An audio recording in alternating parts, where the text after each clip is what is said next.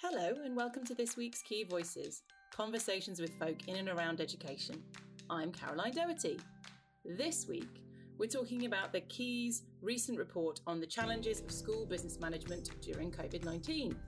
We're joined by Stephen Morales, CEO of the Institute of School Business Leadership, and the Key's very own Head of Market Research, Nicola West-Jones.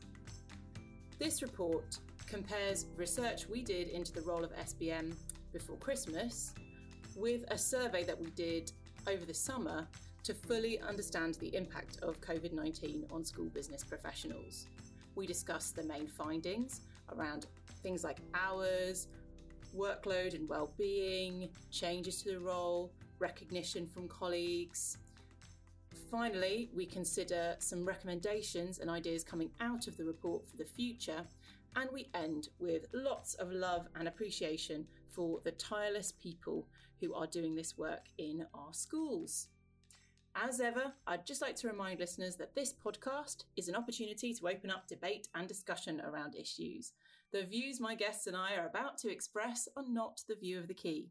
For in-depth authoritative articles on the latest issues in education, check out thekeysupport.com.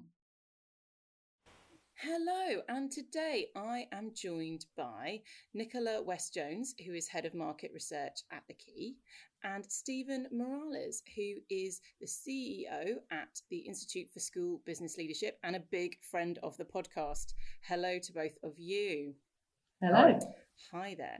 So today we're talking about the Key's recent report on the challenges of school business management during COVID-19. So Nicola's going to talk to us a little bit about the findings, and we're going to hear some thoughts and reflections from Stephen as we go. So without further ado, let's kick off. And Nicola, can you tell us a little bit about how this report came about and how the research was carried out? Yeah, sure. So this actually has a bit of a history behind it, this piece of work. We started thinking actually in about August 2019 about doing a piece of research into school business managers. Just as part of what we do anyway at the Key in terms of market research, we like to find out particular challenges that people are dealing with so we can help solve those challenges for them. So we had planned quite an extensive piece of work which ran through the autumn term last year.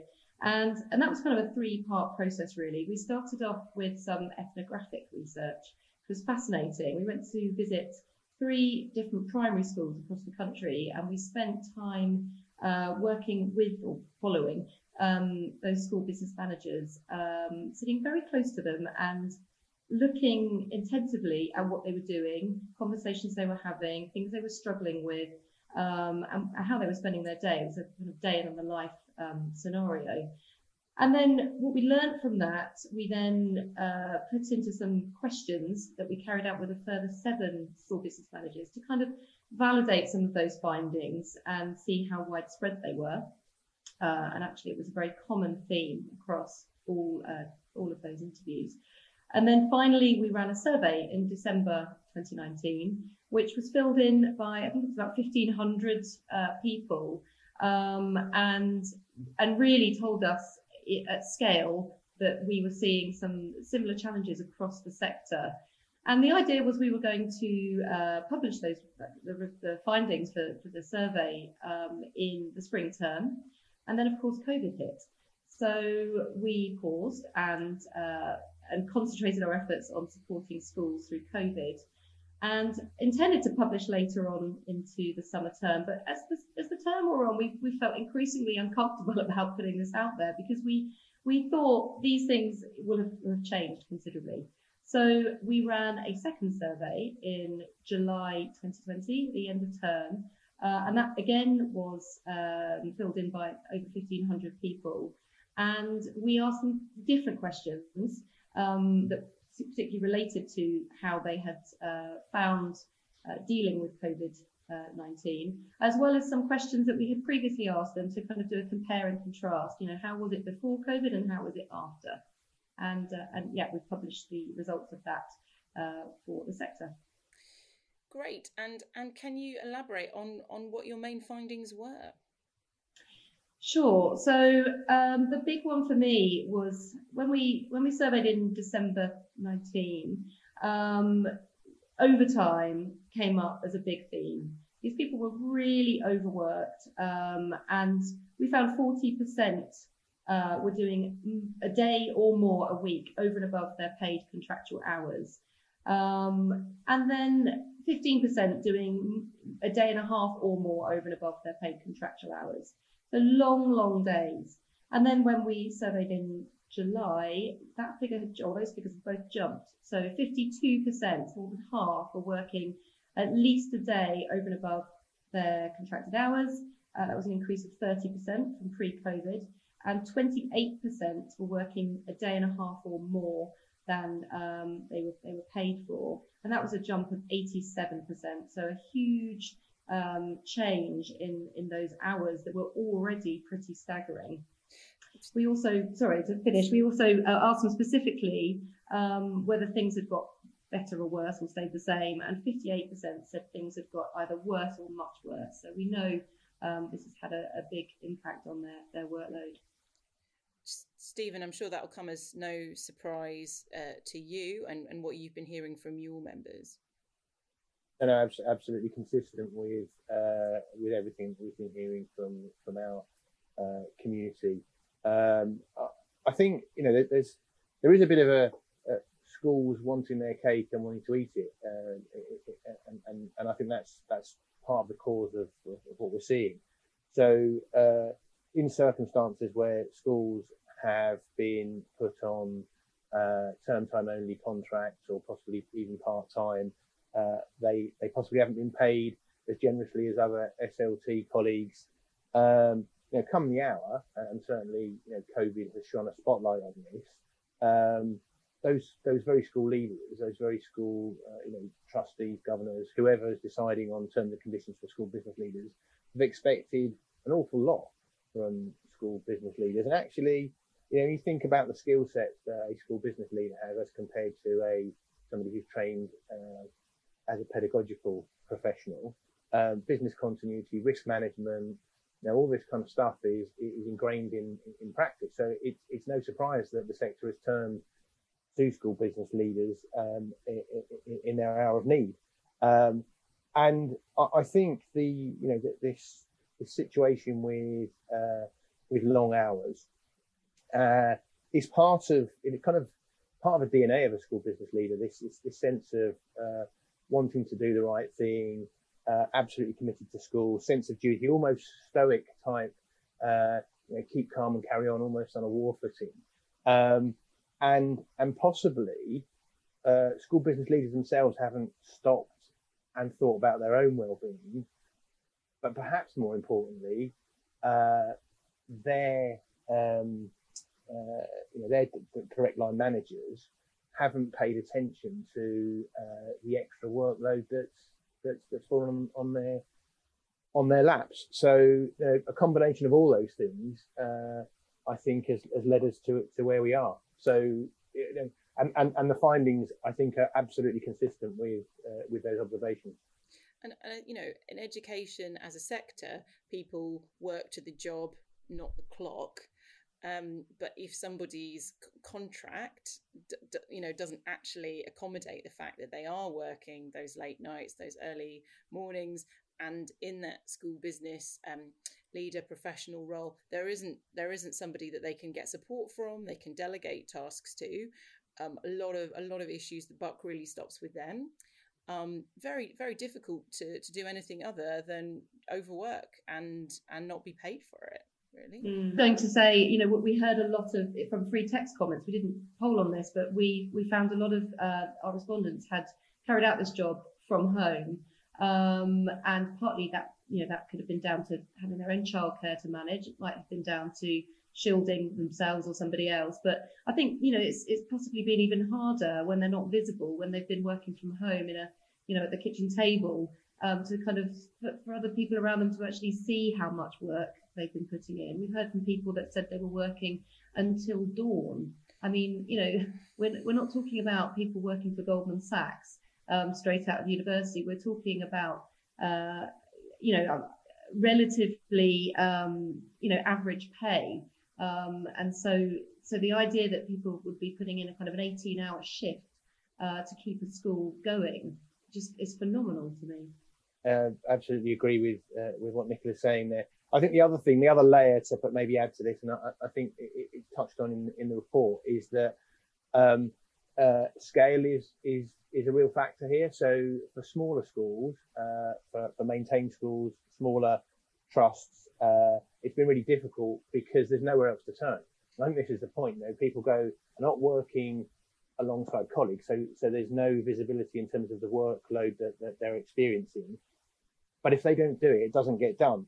If you're a medium-sized or large-sized MAT and you've got a large central team, there's that level of resilience. You can spread the load across a group of leaders. In a small primary school, that's just not possible. So it just further exacerbates the situation. One of our other findings related to that was this thing around well-being and mental health. And 49% said the impact of COVID-19 on their mental health had either been negative or very negative. We didn't poll on that in December 2019, so we haven't got anything to directly compare it with. But generally, especially during those ethnographic studies we did, there was a really palpable sense of stress emanating from these people who were just really under quite a lot of pressure just on a day-to-day basis. I mean, the days I visited them on were not high-pressure days. They were regular days. There was no census happening on those days or anything extraordinary. It was just a normal day, and the stress levels were incredibly high. Do you want to tell us about some of the other findings there? Yeah, I think one thing that was interesting to me, we know that the fundamentals of the school business management job are really around finance, HR, and premises management. And when we surveyed in December, we found that 29% of their time was spent doing none of those three things. It was a whole host of other things, but the majority of the job is HR, premises, and finance. And when we surveyed in December, the split was 46% of their time approximately was being spent on finances, so nearly half, and then 28% on HR and 26% on premises management. And that really was backed up by some of the things they told us about their previous occupations prior to becoming a school business manager. So lots of people had worked in finance roles in banking, accountancy, etc. And very few, only 15%, had a background in operations, which would include things like premises management. And a lot of the people in the interviews from last year talked about how hard it was managing somebody in a site management kind of role when they personally hadn't had the experience or training in site management. So quite difficult and challenging to line manage somebody that talks a kind of different professional language to you, and to feel that you're able to support them, and also that maybe you're hearing what you need to hear from those people. Anyhow, so we asked them in July how their time had been divided up during the summer term or since COVID. And actually that 26% on premises had jumped. So it's now 38%. And finances had dropped dramatically from 46% of their time to 35%. We also found out that 65% said what had taken up their time of a list of 13 things, 65% put health and safety in that. So what we've got here is a group of people who are predominantly finance trained, already struggling with premises management, suddenly finding that is their new role. And it's not premises management in normal times. They were doing, taking buildings that were absolutely not fit for that kind of level of flexibility required of them, and having to shoehorn those buildings into new government guidance on how they should be managed. Everything from social distancing to setting up of bubbles and groups around the school in a building that wasn't ever really built for that. Yeah, and linking that to your previous point there about stress, mental health, people being asked to have mastery over things that they don't necessarily have the training and the background. and the constant change, and we were all becoming experts in hand sanitizers and everything, just very, very new things. So what are your thoughts on that, Stephen? Yeah, again, I mean, I think this is one of the challenges, isn't it? So we've generally had employed school business managers in a small setting to be generalists, to be across a bit of everything. I accept the comment that finance is probably where the bulk of the effort goes in. But again, I think the report alludes to it that actually it's finance, premises, HR, and then I think early in the report it talks about 29% other. So we're expecting these individuals to be across a number of work strands, and I go back to the comment that I made earlier about those medium to large size trusts that have that executive leadership resilience, have central teams, they've got specialists within those central teams. It's much easier to turn your hand to a particular focus area. And I think the system. I've talked for a long time about the flavours of leadership: generalists, specialists, and executives. Clearly, bigger structures can support that. Much more difficult in smaller settings. So the shifting sands created by COVID and this new focus, this new emphasis on premises and fundamentally health and safety. And very technical health and safety. So let's be clear, it's not just a quick run round with a clipboard and doing some risk assessments. This is technical guidance, and every bit of guidance that you come across, will refer somewhere else. So you've got to go deeper. So first of all, you've got to digest it, and then you've got to implement it, and that takes enormous effort. And as you quite rightly suggested, Nicola, these schools are not designed to be flexible in the way that we want them to be,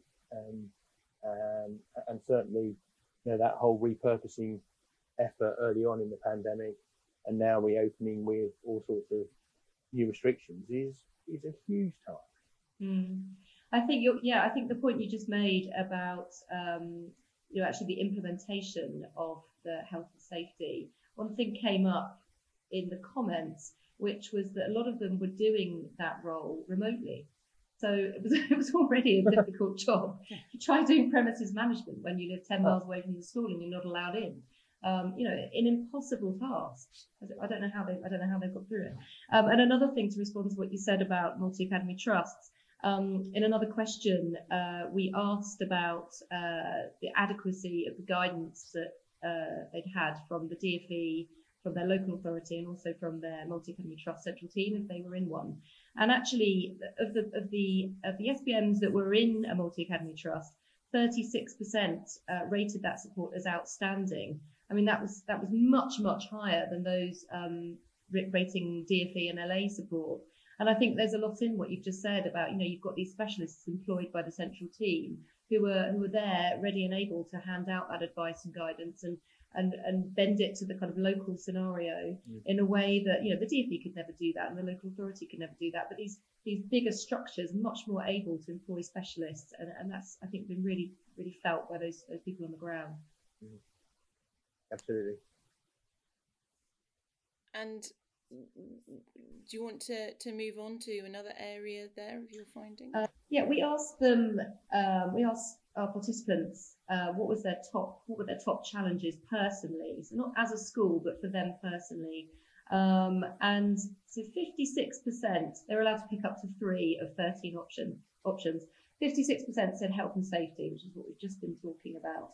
51% said reviewing government guidance, and this came up again and again, that they were reviewing guidance that was in some cases not very practical, or that was overly long, that was changing and perhaps contradictory, and also that didn't highlight changes from the previous guidance, so that they'd have to read through reams and reams of guidance to get somewhere in there to what had changed since they last read the guidance the week previously. And we know that was a big challenge for them personally. particularly when it related to implementing risk assessments, etc. And then 38%, our third on the list, said that their biggest personal challenge was dealing with free school meals vouchers through the Edenred website. That probably won't come as a surprise because it got a lot of press coverage. But when we heard some of these individual stories, people were logging on at midnight to act. It was the only time they could get in because the website was just being overloaded. And I think asking people to set an alarm for midnight to log in to feed the nation's vulnerable children is just something that we really don't need to. We need them to experience again, and this must get sorted if we have this if we have further lockdowns and it calls to use a website like that. Yeah, I mean, yeah, we need to not forget that whole debacle, because as you say, it was something just unprecedented amounts of time that people were spending at a very, very stressful point, feeling like they're the first and last and only line of defense around getting these children food. Incredibly stressful. And it did take longer than it should have done to sort that out. Stephen, I'm sure you had plenty of conversations about it. Heavens, I mean, quite rightly, it was the only talking point for weeks really. Every time I was speaking to regional leaders or involved in podcasts or whatever else, it was Edenred, this free school meal fiasco and so forth. But again, that to me is just a symptom of the way that things were dealt with. A very command and control approach rather than a consultation with the sector. The sector would have found a solution very quickly, would have found workarounds, and if the guidance had been a little bit more flexible in terms of Edenred as well, so if it was clear that you could go elsewhere very early on and use your own scheme and claim back, then we could have avoided a lot of pain. So there's something there around communication and the trust that was placed in the sector, and I think there's some important lessons learned, and we as sector leaders, we fed that back loud and clear to officials. I do agree that the guidance and the way that it's come out has been very difficult to digest. There's enormous amounts of cross-referencing, which makes it very difficult. If the government were inclined to present broader guidance with parameters rather than very prescriptive guidance, I think school leaders would have welcomed that as well. So, and the other thing to maybe add to that is that there's the accountability stakes are not well known, are not clear. So people are very fearful about departing from the prescriptive guidance in case there's a lawsuit put on them. So you add all that up, and you can see how it's really time consuming. It's very labour intensive. It's really difficult to know whether you're doing the right thing for doing the wrong thing, or whatever the way around that phrase is. So yeah, I mean, I get it. Yeah. And it's the first time people, I mean, I know everybody was doing these things for the first time, but this is a sector that relies heavily on peers. That's one thing I found, particularly when I was in school business managers' offices. They all have, they laughed about it, but they have their kind of their network on speed dial. They have their friends that they would, their numbers were in their phone, and they would constantly be WhatsApping and texting them to check in on things. But people were doing this all for the first time. There was not that network of people that kind of more experienced people that you could call on to say, hang on, how do you do this? And I know that this is how school business managers work. They are very well networked people, and they're constantly leaning on each other and supporting each other. And that just wasn't there because this was all happening for the first time, which contributes to the issue, I think. Yeah, and I think it is very challenging because we had some good conversations with school business leaders on the podcast about actually people on the ground know the right thing to do. As we've said, these cases at individual schools is all very different, and people do know what they're doing, but at the same time there is this concern of, but there's been a new round of guidance, something's changed. What if something happens or something goes wrong? Where who's culpable? And it does just lead to an inordinate amount of stress, and going off in a million different directions to make sure you've done everything. And it's quite hard to sort of stand firm and go, no, I actually do know what's best for my school in the throes of all of that. And social media, the news media, all of these things, hyping up, what do parents think? Do teachers want to come in? All these things really, really challenging for people in these roles. And you mentioned, Nicola, the peer-to-peer support, and one of your findings was actually that had gone down during the COVID period, wasn't it? Yeah, in December 2019, we found only 8% said they had no support from their peers. And actually, when you speak to some of these people, it's because they're brand new and they've started a month before. But that had dropped to that had risen from 8% getting no support to 22% getting no support. And obviously things like face-to-face meetings and network meetings and opportunities to go to conferences, obviously all of those things had inevitably fallen off. But even things like phone calls and emails, even those things had dropped, and I'm not sure why that is. I think it's possibly because everyone was just so busy. They couldn't put their heads above the parapet to help anybody else. There were small increases in activity around things like LinkedIn or Facebook and WhatsApp and Twitter. I think those mediums and channels have kind of come into their own a bit during this time, and people have been more reliant on those than they would have. But generally, this kind of network support has really kind of dropped off in this period, which I think has been a real issue. Stephen, have you got any insights around that? Yeah, I think all of that is absolutely right. We haven't been able to bring the profession together face to face for quite some time, and that's regional groups, it's us, it's other stakeholder organisations, and I think absolutely right that when you're under the kind of pressure that people have been under, the time to pause, to stop, and to consult is limited. It's interesting, and in fact, I thought there'd been a higher increase in social media activity than the survey suggests, which is quite interesting. The trouble with social media is there are some quite vocal individuals, and sometimes you look at social media and you think there's a lot of activity, but actually it's not. There's a lot of activity. There's a lot of noise coming from a limited few. But there is certainly a core of school business leaders that have found comfort, certainly on Twitter, limited as that group might be. They certainly interact regularly, and they've been sharing guidance and supporting each other, in the margins of their jobs. So. I think what Nicola's suggesting is absolutely right. That maybe is one of the areas where we've seen a bit more activity.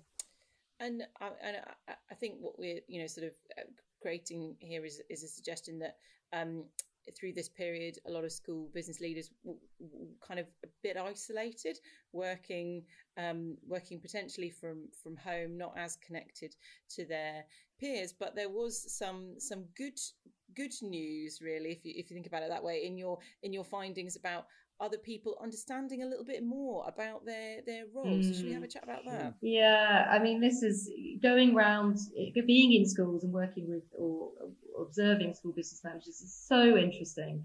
I have this, I've talked about this before, and it amuses people, but I think there's a bigger point here. I literally stuck to their sides for this piece of work. I didn't let them out of my sights. Apart from, the very first one I did, the SBM I was with said, I'm just popping off to the loo. I'll be back in a couple of minutes. And something like 25 minutes later, she emerged back into her office. I didn't want to make any assumptions about where she'd been for 25 minutes, but she said, I'm really sorry. I don't think she'd even made it to the loo. I think she'd been literally intercepted on the way there by so many things. And lots of them, I think you could probably argue, had nothing to do with her job. It would be, I've just noticed that the hand dryer in the ladies' loos has broken. Can you sort it out? Well, technically, that would probably be a site manager conversation, but she intercepts it and writes it down on a post-it note and carries on her journey to the loo. And then somebody else comes in, and then a child is sick. And these things just. Just because I think one of the things is with school business managers is that they are, they're the one of very few people in schools that are not in the classroom or in the staff room. They are kind of wandering around the school very frequently, and it does mean that they just intercept the challenges, whether they want to or not. So I did learn a lesson there, which was to follow my SBMs to the toilet door and wait outside for them, because all the really interesting things happen when they're on these journeys. But yeah, I think what it pointed to was, and what they said to me was that very few people in schools, particularly from, amongst the teachers, less amongst the leaders, kind of understand their role. They think they are the person that you go to when you need a plaster and it's outside of playtime and there's no first aider on hand. And and they're constantly interrupted. I feel very sorry for those that are, their offices are right next to the reception area, and every time a parent has an issue, it's them that's dealing with it rather than the admin function. So back in 2019, 46% said they felt that their colleagues understood their role only a little or not at all, and that had reduced slightly to 32%. I think the SBM role has kind of come into its own a bit during this period. They have been front and centre, and the staff have been having to go through them. They've been, responsible for messaging around protocols for staff, making sure they understand protocols around health and safety, and they've been a bit more kind of face to face with them, or perhaps virtually face to face. And I think this is a great thing for SBMs, in that there's been more light shone on the amazing work that they do for their colleagues to perhaps empathise with, and hopefully they'll get fewer interruptions for plasters in the future. Yeah, it is a funny one, isn't it? Because schools are there for teaching and learning purposes, which all happens in a very much in the mind of children and from teachers, and they sort of forget that it all happens in a very human kind of structure, human resources, people doing things, and physical things that break and and it's sort of like people just, their brains go a bit, I don't know what to do with this, give it to this person. Yeah, the bigger schools I was in were saying a lot of their time they did have quite big support teams, perhaps maybe 2 or 3, 4 admin assistants working with them, or finance managers, and they were spending a lot of their time taking requests from people around the school and then just delegating them to people in their team, because the rest of the school didn't know who to talk to. They didn't understand who does the remittances and what have you. But if it went through the school business manager and then they were to pass it on, it's still an awful lot of their time just delegating. They become a really sort of overpaid assistant to the rest of their team, passing all the things on to them. Does that resonate with you, Stephen? Yeah. No, absolutely. And I mean, I think there's a few things that have come out of this. So I think one of the positives is greater professional respect, certainly more of an appreciation for what the school business leader does and perhaps doesn't do, perhaps more importantly. I think pedagogical leaders have been forced to consult with school business professionals in a way that perhaps they weren't in the past. So it was quite easy to delegate a task of managing the budget, creating the forecast, or whatever the key responsibility was, and not really have to engage very deeply as a pedagogical leader. But when you're reopening schools, you can't avoid bringing the school business leader front and centre in terms of the conversation about how we're going to do this logistically. How's it going to work? How are we going to reconfigure the main hall and turn it into 3 classrooms? How are we going to ensure there's a flow of traffic around the school which respects social distancing, and so on and so on. So there has been evidence for quite some time, both through surveys that the Institute have conducted and through work that you've done, that suggests that school business leaders, a percentage of school business leaders, are not involved in SLT conversations, and certainly not regular attendance at SLT meetings. there is absolutely no way school business leaders could be excluded from SLT conversations during this last 20 odd weeks. And I think that's a shift, and hopefully one that will remain. So yeah, just in summary, greater professional respect, greater appreciation for the very unique skills and experience that school business leaders bring to the table, and a more joined up conversation, we hope, as a consequence of the last 20 odd weeks. And obviously the area that people traditionally associate with a school business leader, the budget. What findings do you have for us there, Nicola? Well, sad situation, really. I mean, when we spoke to them in December 2019, we asked them through the survey to rate their biggest challenge of a list from a list of 12.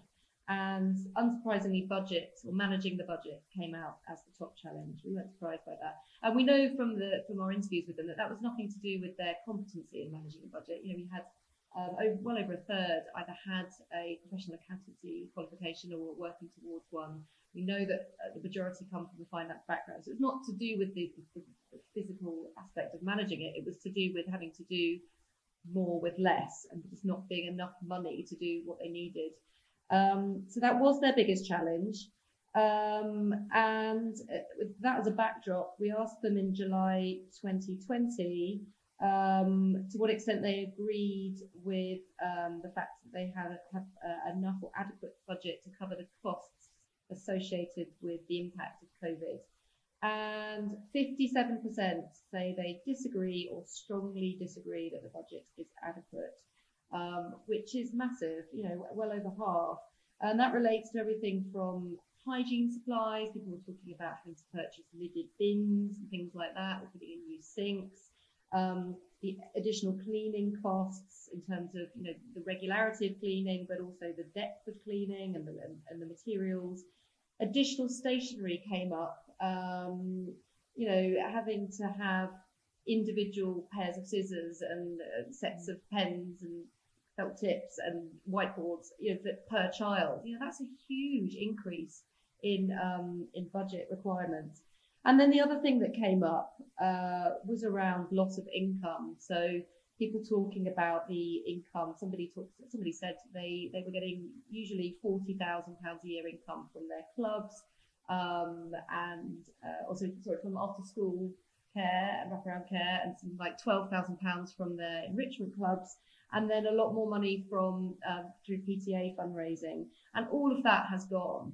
And so it's not just about the additional things they've got to spend their budget on, but the massive loss in income that they would ordinarily have had, that which might have supported some of those additional costs. Real double whammy there. Stephen, what are your thoughts?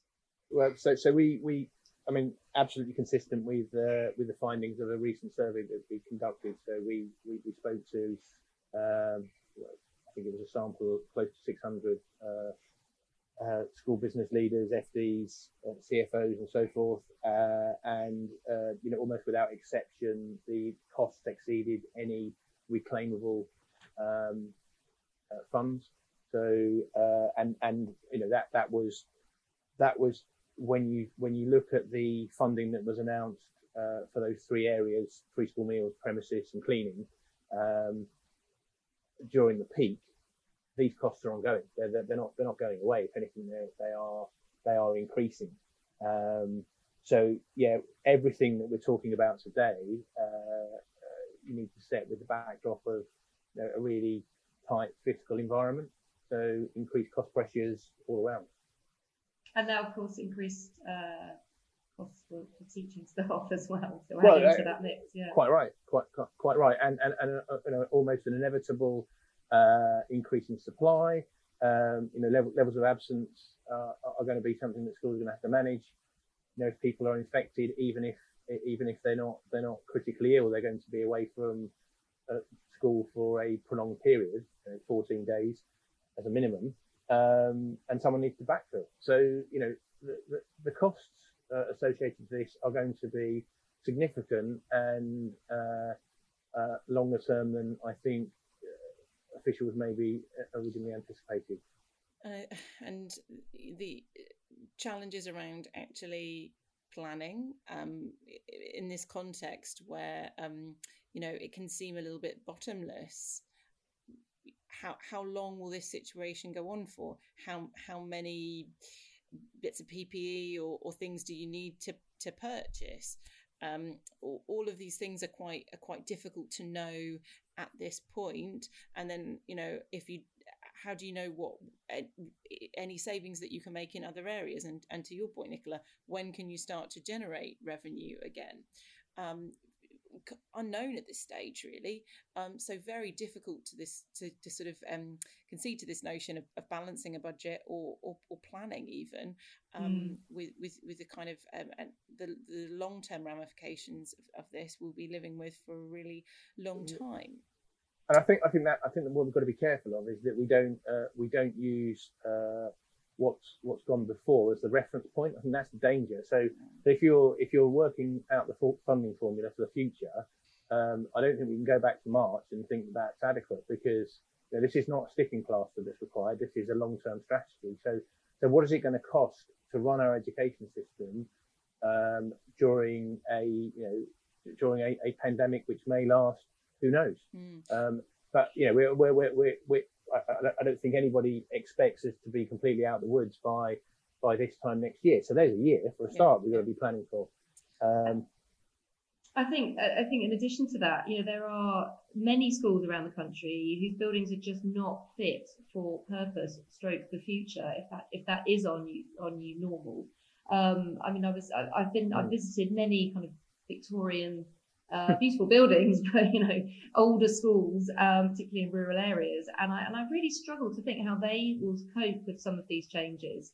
There was an interesting article recently on Schools Week talking about first day back and how it's all gone, and I don't know if it was a CEO or a head of a secondary school saying one thing that he's really glad they implemented recently in their kind of new build school was sensors on the toilets, so that there was no handle on the toilet flush. It was all done through sensors in a kind of very modern airport style way. Now, brilliant if you've got a brand new building and you're designing that from scratch, and you can build these things into your plans. But there's going to be many thousands of schools for whom that is just completely impossible. Without they're better off knocking that school down and starting again. It's just going to place unimaginable burdens on them if we expect there to be a kind of a level of health and safety, for which is going to be our new normal. About the findings from this research, but what kind of recommendations and suggestions do you both have for the future? What can we do about some of these things that we've found out? So the key is not a campaigning organisation, as we know, but we have, it's so clear and obvious from this piece of work that there are some simple things that various stakeholders can implement, that we've laid them out.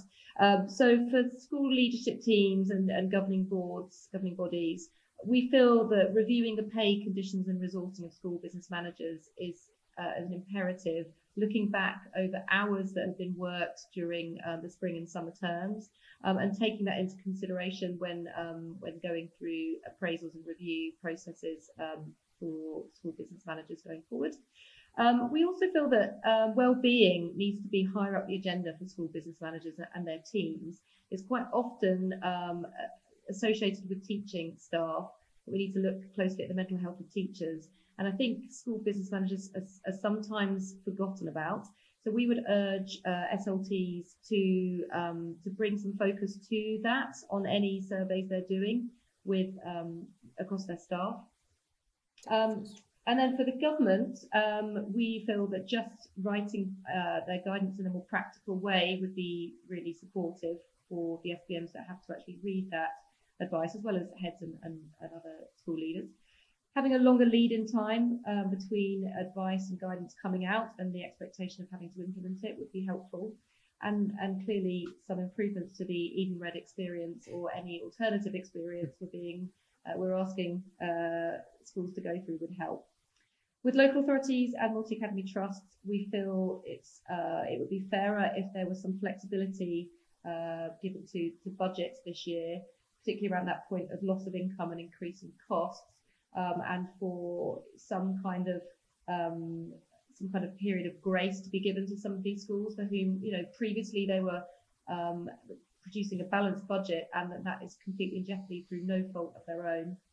And then finally, for organisations like the Institute of School Business Leadership and training providers out there, it just came through strongly throughout the year, actually, that a need for more training on premises or managing premises staff would be really helpful. And perhaps support particularly in how those buildings can get adapted. And then finally, I know that ISBL do this already. They already have a great network of SBM kind of champions and local regional leaders. But perhaps to kind of think about which SBMs have done this really well, where the success stories have been, and where others can learn from them, specifically around how they've dealt with things like narrow corridors and social distancing, or all these kind of mundane practical tasks that they've had to deal with that have caused them massive headaches. Anybody that can be surfaced to say this is how we did it and what the impact was, I think would be really helpful for the sector. Great stuff. And Stephen, any reflections you have on Nicola's recommendations from the report, or anything that you'd like to add there? I think they're all very sensible recommendations, specifically in terms of how professional bodies and training organisations do better. There's a few takeaways for me. I think I do think at an organisational level across the system we need to identify any skills gaps, and I think we should do that without apportioning blame or finger pointing. I just think we need to be very honest about the structures we have in place and the resilience that exists within our teams. So I think if we have an honest conversation about the skills across our SLT, so head teacher, deputy head, school business leader, I think that's important. We can then come in behind with training courses and development programs which support any skills gap that might exist. I think there needs to be a proper commitment to investing in ongoing professional development teams. I don't think we can do it without proper investment, and I would urge government to be thinking carefully about how they build resilience and capacity across the system. Specifically in terms of premises management, there are a number of programs that we have available to school business leaders, and after this call we can do some signposting. More joined up leadership, and again I've been talking about this for years. Pedagogy, business and governance working together, not in silos. I think if that conversation is properly joined up, then I think outcomes are better for children, but also in the context of the pandemic, I think joined up leadership results in again more resilience and better decision making. In terms of advocacy and peer support, and I think the language of SBM champions is right. There are a number of channels, so you could argue that school resource management advisors in their own way are champions of good practice. They're now recognised as national leaders like NLEs and SLEs, regional leaders. We've got 47 affiliated groups. I think there are 60 odd regional groups established across the country. Really, really good way of both advocating for the profession, but also providing those networks that are so valuable at a local level. Fellows of the Institute, we make those available to anybody that wants support. And then finally, I just think it's important to say that we've used the language the global we, the sector, ministers and so forth, have congratulated teachers for the enormous contribution they've made to the national effort. And I think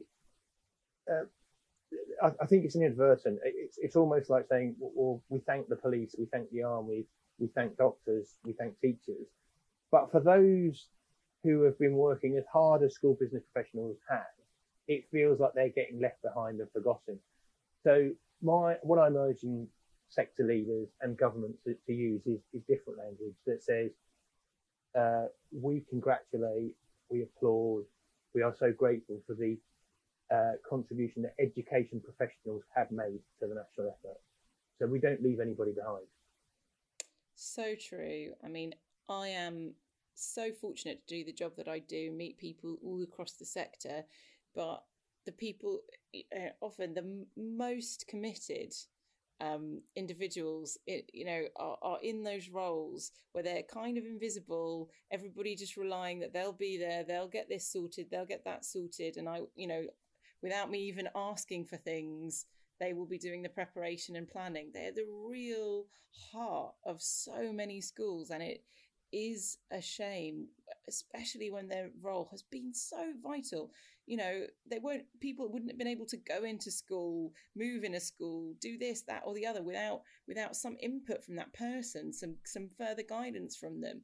So crucial at this point. If we forget them, then we're really doing something very wrong. And I think of the school business leader at my own school, where I'm a governor, absolutely just gone above and beyond during the COVID period. We all expected so much of her, and she always delivered. It would be good if those people could feel that recognition on a more regular basis. And I hope that some of the issues that we've highlighted in this report and some of the conversations that we have on the back of it will contribute there. Anything either of you would like to say in closing to our listeners? I just want to echo what you both just said about giving massive praise where it's due to this group of professionals. They have been a massive cog in the wheel of getting schools back on track. The teaching has been largely done online and remotely for the best part of the turbulent bit. And that teaching online would not have happened without the IT being in place. Now, who was organising that? And in large part, the school business manager. How are those children who were otherwise unable to get access to food getting fed via the school business manager? The staff members coming in and working safely and going through risk assessments to make sure that they were safe to be at work.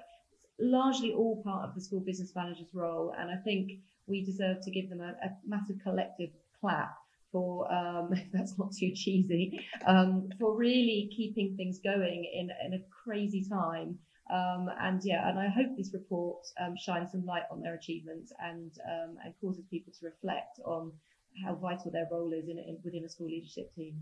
And Stephen? I think the analogy's really well made. Cogs in an engine, very big cogs in an engine, I would argue. You remove any cog from an engine and it will fail.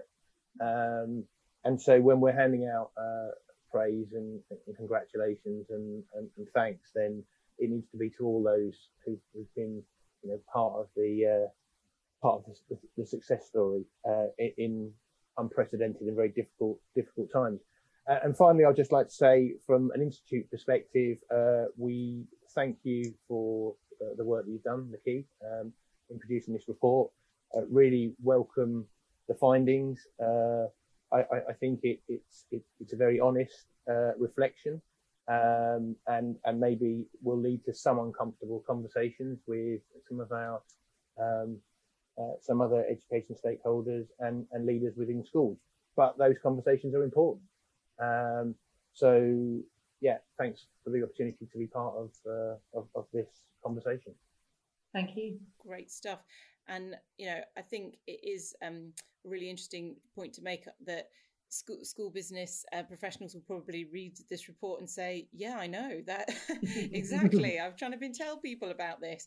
But we really hope that those people who line manage them or other members of the leadership team and the school sector read it and understand a little bit more about what goes on for their colleagues. So thank you very much, Stephen, and to the Institute for supporting us with this.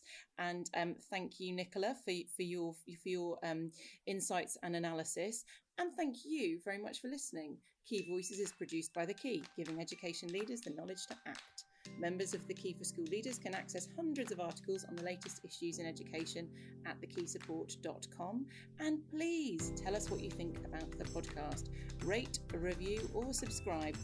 Email me at caroline.doherty@thekeysupport.com with your thoughts and suggestions.